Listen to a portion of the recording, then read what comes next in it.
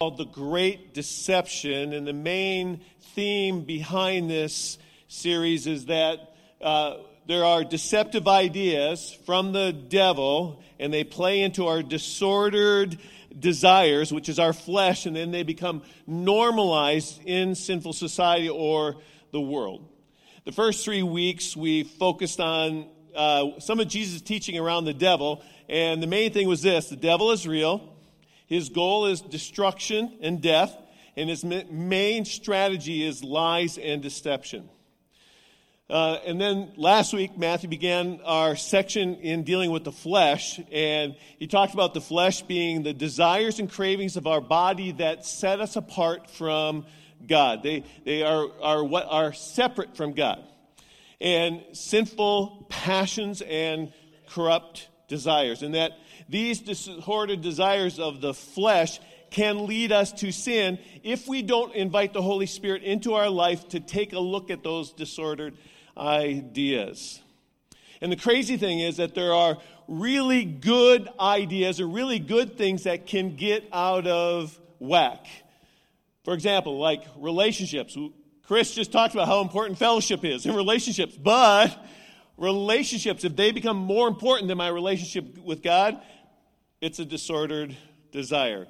Possessions, family even. The list can go on. And one of the deceptive lies of Satan is that his way is better than God's way. Well, a couple of weeks ago, I was strolling through Facebook. This is before we started the Connected 3D campaign. Maybe not, I don't remember. But I was scrolling through Facebook, and I stumbled across a post by one of my former youth group kids named Mark Benson. And he was talking about a time he spoke this last year. And Jordan, if you want to throw that slide up there, I got that picture.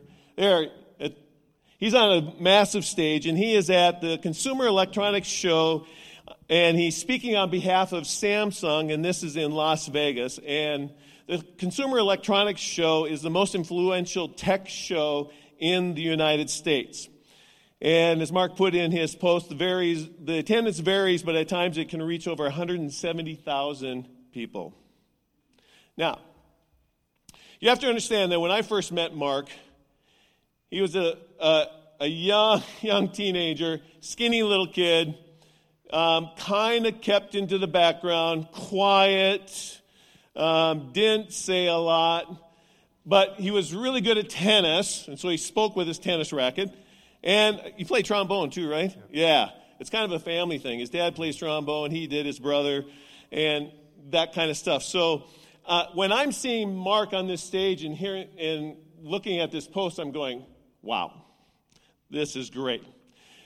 Well, there's more to Mark, and that is he's also, you can move on to the next picture, he's also a family man. This is family from a couple of years ago. His family's all here, so they look a little old. I stole this off of Facebook, so I was on Facebook again during our Connected 3D campaign. But that's his wife, Mandy, and kids Niles, Sawyer, and Tolly. And so Mark is a husband, he's a father, and he's a man of God. And his story fits right in what we have been talking about during the last few weeks about this the great deception.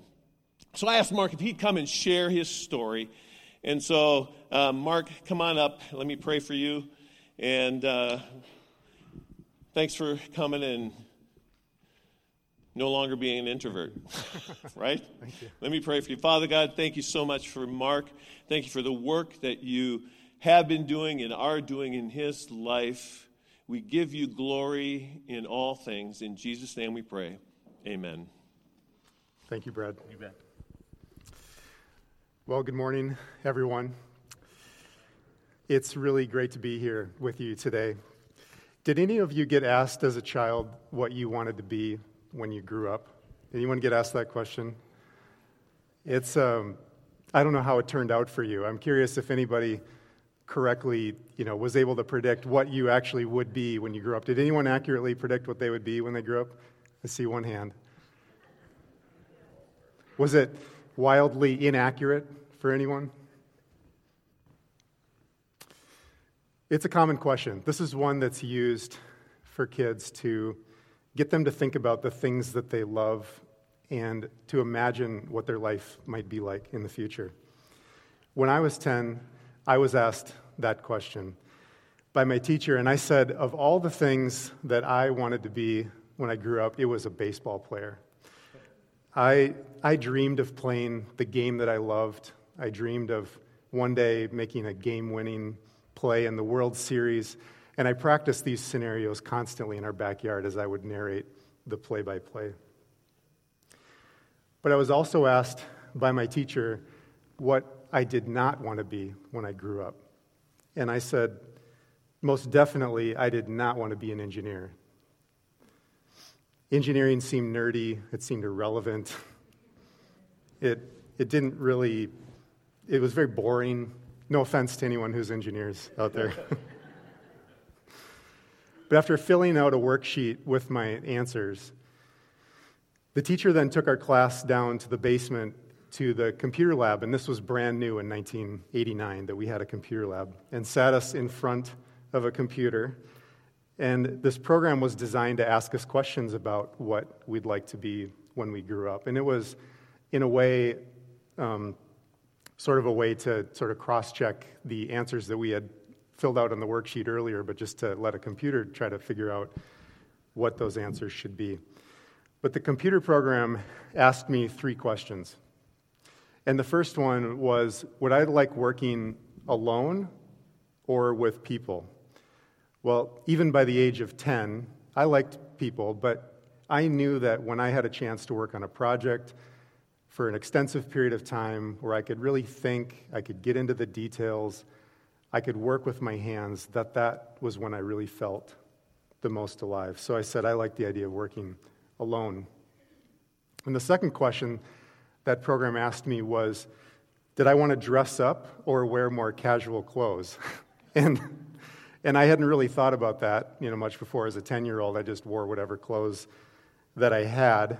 But my dad was my hero, and he dressed up every day with nice dress shoes and dress pants when he would go to people's homes to tune their pianos. And I liked the thought of that, so I said I'd like to dress up. And then the third question that was asked was, would you like to make a lot of money or a little bit of money? That seemed like an oddly specific question, and I didn't really care about money when I was 10. I hadn't given it much thought in my life, and it didn't really seem relevant to the decision about who I would become. But I figured that, well, given the choice between those 2 options, more money seemed better than less. But after entering my questions into the computer and I pushed enter and I sat waiting for what felt like an eternity, then the computer came up with a message that said, your destiny is to be an undertaker. And who knew that 3 simple questions could accurately predict the entire trajectory of my life? I didn't even know what an undertaker was, other than a menacing wrestling figure in the WWF. But fast forward to my adult life, it turns out that being a professional baseball player didn't turn out. And I didn't end up doing anything related to mortuary science. But instead, I found myself working in the very field as a professional that as a child, I was so confident that I would never become an engineer. We don't always know what God has in store for us, do we? The questions my teacher in that computer program asked me, although they were overly simple, they did help me think about what my future might be like, and it got my mind thinking about that. But there were many questions that no one asked me. What do you think your biggest insecurity might be? What do you think will become your most significant obstacle to personal growth and development? Or what do you think your biggest fear might be? Now, these would be pretty dark questions to ask a child. But as I've grown up, I've gone through school, I've made career decisions, I've started a family, I've chosen friends, made decisions about how to spend my time, and tried to follow Jesus. I've learned that these tough questions and these realities have been very much a part of my journey of becoming who I was made to be. And little did I know that as a kid, that for most of my life, I would spend a significant amount of time dealing with a profound fear in my life, which is what I'm doing right now, which is public speaking and hearing the sound of my voice. And I want to tell you about that story, this journey that I'm on, that I'm still on, and the growth that I've seen in my life thanks to the Lord and for people around me who have been reminding me of the truth. But before that, I want to get to just a bit about me. Brad gave you a little bit of an introduction, but I grew up in a small town in west central Minnesota called Kirkhoven. It's 750 people. Most people haven't heard of it, but many of our family friends were farmers. But my mom is an artist, and my dad is, as I mentioned, is a piano tuner. He's a musician. He directs choirs, orchestras, and musicals. I went to high school in Wilmer, and that was when Brad was my high school youth pastor. And he and Terry had a big impact on my life, as well as my brother and sister. And I remember countless Wednesday evenings studying the Bible in Brad and Terry's living room. I ended up studying math and computer science and went to grad school in software engineering. I was at Bethel University and then at the University of Minnesota. And I played on the Bethel tennis team. And now I live in Maple Grove with my beautiful wife and my family, which are here today, and you saw a picture of. Niles just turned 13, and Sawyer is 10 and a half, and Tally is 8 3/4. So we have 2 dogs at home. We have an aging Springer Spaniel, and we also adopted a lab during the pandemic. I don't know if anyone else did that, but we got a lab a few months ago. And he just turned 1, and his name's Vader. We love Star Wars in our family. So, and in my free time, I love spending time with my family, and I love watching movies. I love drinking coffee, really good coffee, and love being outside as much as I can. So as Brad mentioned, I work for Samsung Electronics. I work on technologies that help people build and manage connected homes. So my job is a way that God definitely provides for a family, but it is also a ministry. I try and lead and to treat people in the workplace the way that I feel that Jesus would. And having a connected home with voice assistants and cameras and locks and lights, it's not necessarily for everyone, but this world desperately needs leaders that follow Jesus in every area of work, business, and life. Isn't that the truth?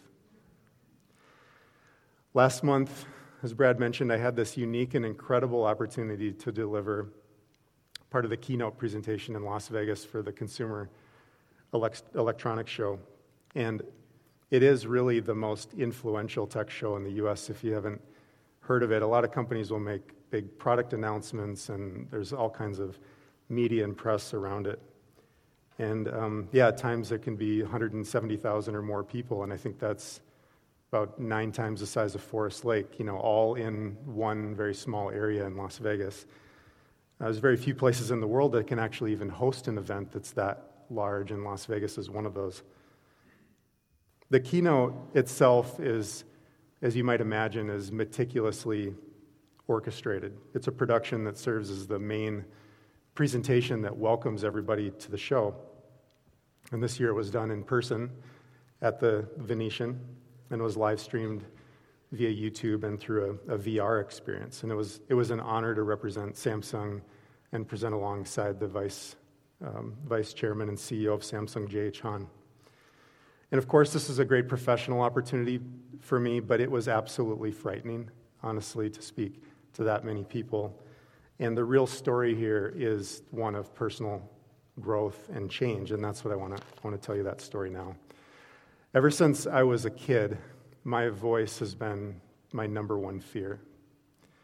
I don't know how many of you have sunk back in your chair trying to not be called on in class.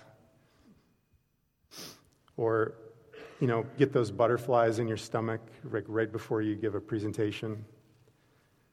When your heart starts racing and your face gets hot and your hands get cold and clammy and your mind starts playing tricks on you. I think a lot of us can identify with some of those feelings. And for me, it happens all the time. It's not just when I'm speaking in public. It also happens to me when I'm speaking in small groups. It happens when I'm speaking one-on-one with people. And it also happens when I'm just in my car by myself or in the shower. I'm not sure how it all started, but I do have a few early memories about it. When I was very young, maybe 5 years old, someone gave me one of those toy microphones. It was a kid's toy microphone that had a little mechanical diaphragm in it, and I remember speaking into that microphone and hearing my voice for the first time amplified. And I remember how weird that sounded, and it absolutely freaked me out. And I remember just throwing the microphone aside and telling myself, never in my life will I use a microphone. I'm not sure if this is a medical diagnosis or not, but I also have a heightened sensitivity to sound and light and touch. And so what may sound a little loud to some people can bring me to my knees in agony, especially certain frequencies. And in fact, this last Christmas, my family knows this. They got me earplugs for Christmas. And I'm not sure if that's just because of my heightened sensitivity to sound or if it says something about the general noise level in our house. But because of this, I'm hyper aware of some of the smallest things, some of the smallest noises and things that people will make if I'm talking to them. Things like passive listening or disengagement, shifting, minor misunderstandings, body language, posture, tone of voice. All of these things I pay close attention to when I'm conversing with someone, and if I notice the smallest sign of disengagement, I immediately notice. I usually stop talking and then redirect the conversation to ask a question to the other person to get them to talk. But regardless of how it all started, this fear has become a lens through which I've interpreted all kinds of situations in my life. Like I mentioned, if I'm talking with someone and they become distracted, the story that I make up about that in my head is that they don't care about me, or that my voice is just another distraction to them, or that they have something better to do. If the room is noisy, if it's in parties or other social get-togethers, I feel like my voice adds noise to an already noisy environment. And because of this heightened sensitivity to sound that I have, I'm often bothered by the noise level, especially the noise of my own voice and how it adds to that, and just feel that it adds unwanted additive noise. But throughout my life, the sound of the voice in my head, the tone in my ears, and the volume level, the space that it takes up, and the mischaracterization of how people view me has been so painful and awkward that I've spent, unfortunately, a lot of my life doing the easy thing for me, which has been to not talk. In my life, being silent has helped some of my listening skills, but along the way, I've never really found my voice. In my 30s, a life of silence I started to let define me. I was feeling more and more trapped by this fear. I would avoid situations that would require me to speak. I started isolating myself more and more, and I prayed for change, and then I felt absolutely defeated when nothing seemed to change. I was starting to feel spiritually numb. 10 years ago, I started seriously confronting this fear, realizing that I really needed to make a change in my life. And so I started confronting that fear by forcing myself to speak in small groups, in medium-sized groups, and even some large and formal settings. I started by speaking in front of my grad school classmates, which was very tough. I tried speaking in very small work meetings of just a few people. I even practiced ahead of time telling a story to a group of friends when we would get together and awkwardly experimenting with humor, which didn't land very well. I also practiced more presentations, very small bits, but at larger company meetings, and I took the very nerve-wracking step of watching myself on video, and yikes, that's not very fun to do. And then I started presenting publicly at some small tech conferences and even doing some panels and interviews where I had to think on my feet, unscripted with a microphone. But I did these things not because they were easy, but because I was intent on doing the hard work of repeatedly facing the fear with the hope that one day it would get a little bit easier for me. I had no idea what would happen, honestly. I had zero guarantees that I would be successful in any way. And it was incredibly awkward, to be honest. I mean, even for the shortest of conversations, I would script and then even memorize the things that I would say, and then I just felt very robotic, and I felt, absolutely vulnerable and exposed. Before many of these public speaking events that I would have, usually these were out-of-town events for work, I would barely sleep the night before. I would agonize over my preparation. I would not eat. My heart would race and my stomach would turn into knots. And then when I would get done, I would go back to my hotel room and feel emotional, away from my family, in an unfamiliar city, facing this big fear on my own and wishing I was just at home. I remember one time speaking at a conference that was on a show floor, and some of these conferences will have a separate area where you can go listen to certain sessions, and then another area that has vendors and their booths and things like that. And this time I was actually speaking on this floor where all the vendors were, on the side of a walkway in the middle of a bunch of traffic. It was sort of a strange arrangement, and there was a vendor right behind me that was showing off the latest and greatest drones that they had. So I was speaking, and there's people all over, and there's drones flying around my head, and there was literally nobody listening to me except for one person who was the sound guy who was sitting there. And I remember thinking to myself in the middle of that, why am I here? I'm facing this fear and doing the thing that I most dislike and doing it in front of people that don't care. But every once in a while, even though it was hard, it would go relatively well. I could piece together my thoughts and get it out, and I would get some nice comments and feedback afterwards, and that felt great. But each time I spoke, it got a little bit easier, a little bit more familiar.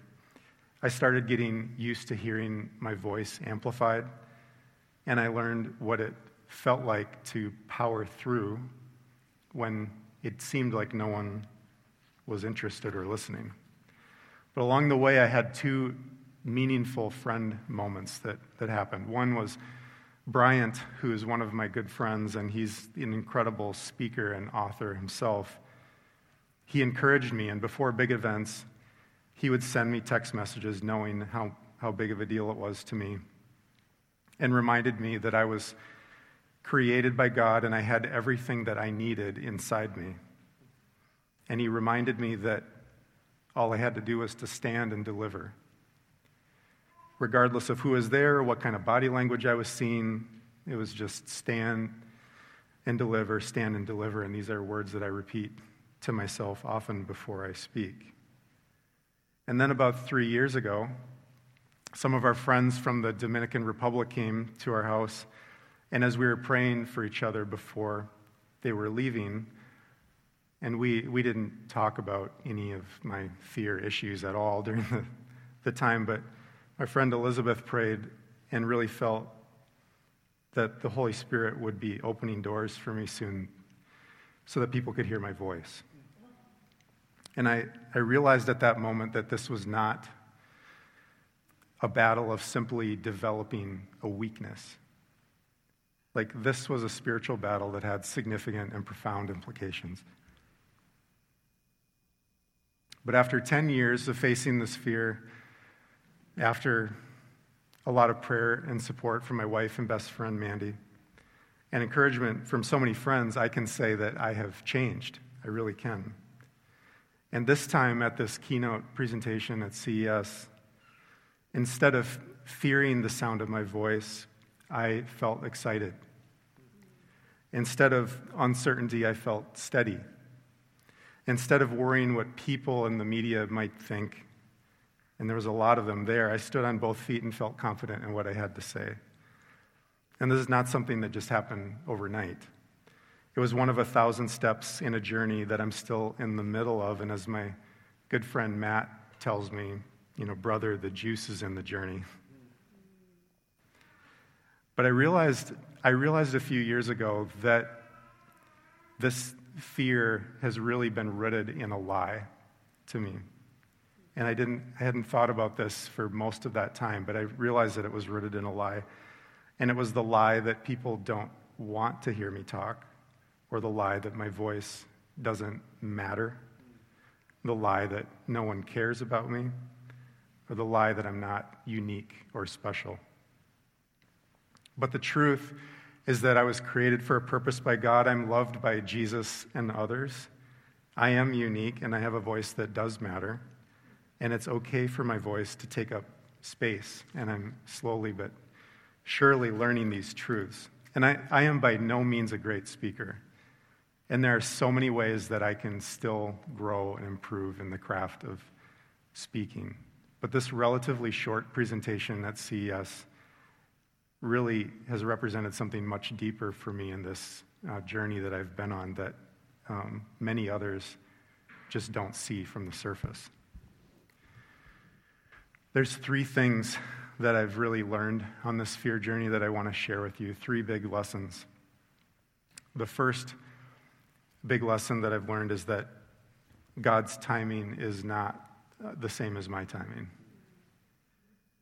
And I've been praying about this fear for decades, and if I had my way, I would snap my fingers and change overnight, but it just didn't work that way. I wanted things to happen fast, but the Lord had a journey for me that's taken so much longer, and I'm still not done.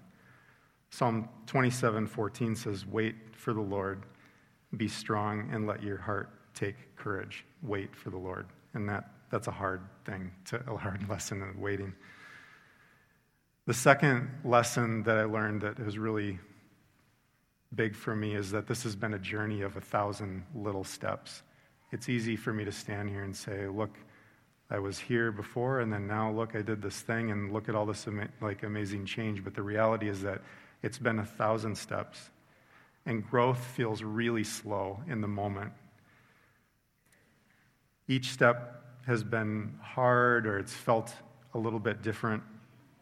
Jesus has been with me every step, but each step of obedience has created unexpected opportunities, really, that I'd never imagined.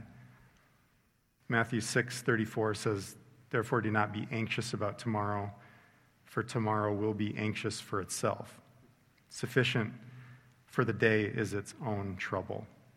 Living in the moment, what is that next step that the Lord has for me? And that's been my journey is 1,000 little steps.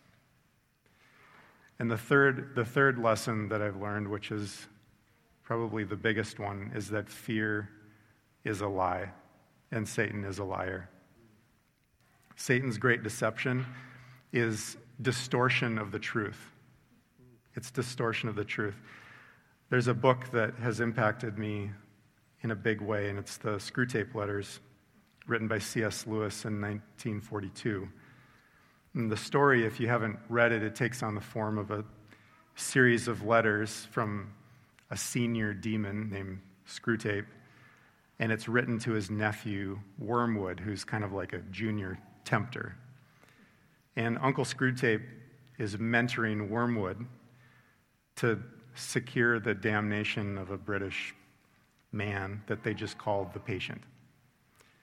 But thinking about fear and temptation from the perspective of Satan has been thought-provoking and eye-opening for me in this journey of working through issues of fear in my life because of the lies that are rooted in it. In the book, Screwtape writes, "We, Satan, want him, the patient, to be in the maximum uncertainty so that his mind will be filled with contradictory pictures of the future, every one of which arouses hope or fear. There's nothing like suspense and anxiety for barricading a human's mind against the enemy, which is God. So God, wants men to be concerned with what they do, and our business, Satan's business, is to keep them thinking about what will happen to them." What does Satan want for me? Thinking about it that way. Satan wants me to worry what will happen when I open my mouth. Satan wants me to be concerned about what people will think of me when they hear my words. Satan wants me to feel like my voice doesn't matter, that no one cares about me, and that I'm not anything particularly special or unique. But God wants the opposite of that. God wants me to trust him, not think about other people's opinions. God wants me to think about him, not to be thinking about what other people may be thinking about me. God wants me to know that my voice matters, that he cares about me and has a special purpose for my life. Jesus says in John 8:44 that Satan is a liar and there is no truth in him. And then earlier in that same chapter in John 8:31-32, Jesus says that if we abide in his word and we follow him, that the truth will set us free. This is about the truth. There is no truth in Satan. And if we abide in God's word, the truth will set us free. This is about the truth. And this has been one of the biggest eye-opening things for me in my fear journey, is thinking about the lies that are rooted in fears. The lies, and then thinking, well, what is the truth? And that is what God wants for me and for us. Like Brad said, I recently shared this story on Facebook, and I was actually very uncertain of whether I should do that or not. And I was absolutely overwhelmed by the number of people who reached out to me to connect with me about similar fears that they had. For some, it was the fear of rejection and that thought of, I'm not worthy. And for others, it was the fear of failure or not being perfect, the thought of, I am not good enough. And for others, it was the fear of being alone, like I am not wanted, or the fear of being an outsider, I don't belong here. We were not created with a spirit of fear. We were created with a spirit of power and love. And in fact, in 2 Timothy 1:7, it says exactly that. It says, for God gave us a spirit not of fear, but of power and love and self-control. I pray that the Lord would give you the wisdom to know who you are and the courage to be imperfect and know that you are worthy because of Jesus and because of his love. And if you have a fear that's holding you back, I want to encourage you to face it straight on, to talk about it with people around you. Chris shared just a few moments ago about the value of this church and fellowship, and that is, fellowship is fun, but it's also sometimes you have to be intentional. It's easy to get into ruts or patterns or where you sit in the sanctuary or who you know or who you don't know or someone that you maybe have seen as an acquaintance for 10 years and you've never actually had a meaningful conversation with them. It takes intentionality. But I encourage you to talk about those fears with those around you and surround you with people who remind you of the truth and celebrate those small victories that add up over time. So thank you for listening, for letting me share this story. today. And thank you, Brad, for the invitation and for all the ways that you point us to the truth. So thank you. So I'd like to pray. Lord, thank you for being here in this room with us today. And Lord, we have fears in our life. We have things that are like sheets that get pulled over our eyes, that we get confused sometimes about where our importance comes from or what is important. And the world is sending so many messages to us that tell us we're not good enough, we're not pretty enough, we don't measure up, we're not competent enough, we're not successful enough, we don't have as many friends on Facebook as somebody else, or as many likes. But you tell us a different story, and that is that we are your children. You created us. You created us with love. You created us in your image. You created us to love you. And we know that you chase after us. It's that, like we sang earlier, the song about reckless love. Like you chase after us with a passion and fervor that we can't even fathom. And when we think that we're on an island, or when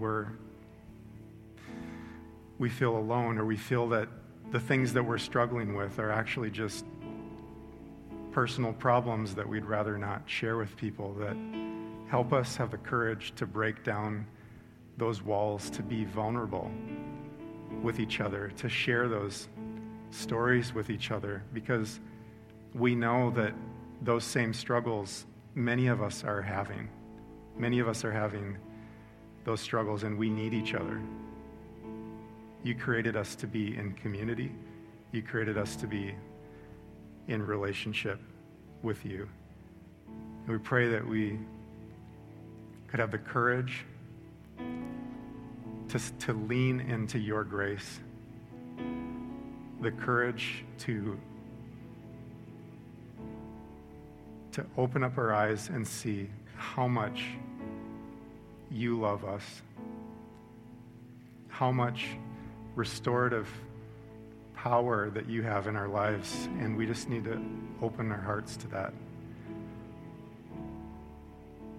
We thank you for what you have done in our lives. We thank you for all that you will do in our lives, and we go excited thinking about that future of what you will do in our lives, but knowing that the next step is the step when we just walk out the door today. I just pray that we have courage to take that next step of faith with you, just the next one, not the next 1,000 steps in one leap, but the next one step to lean into your grace and your love. Thank you. In Jesus' name, amen.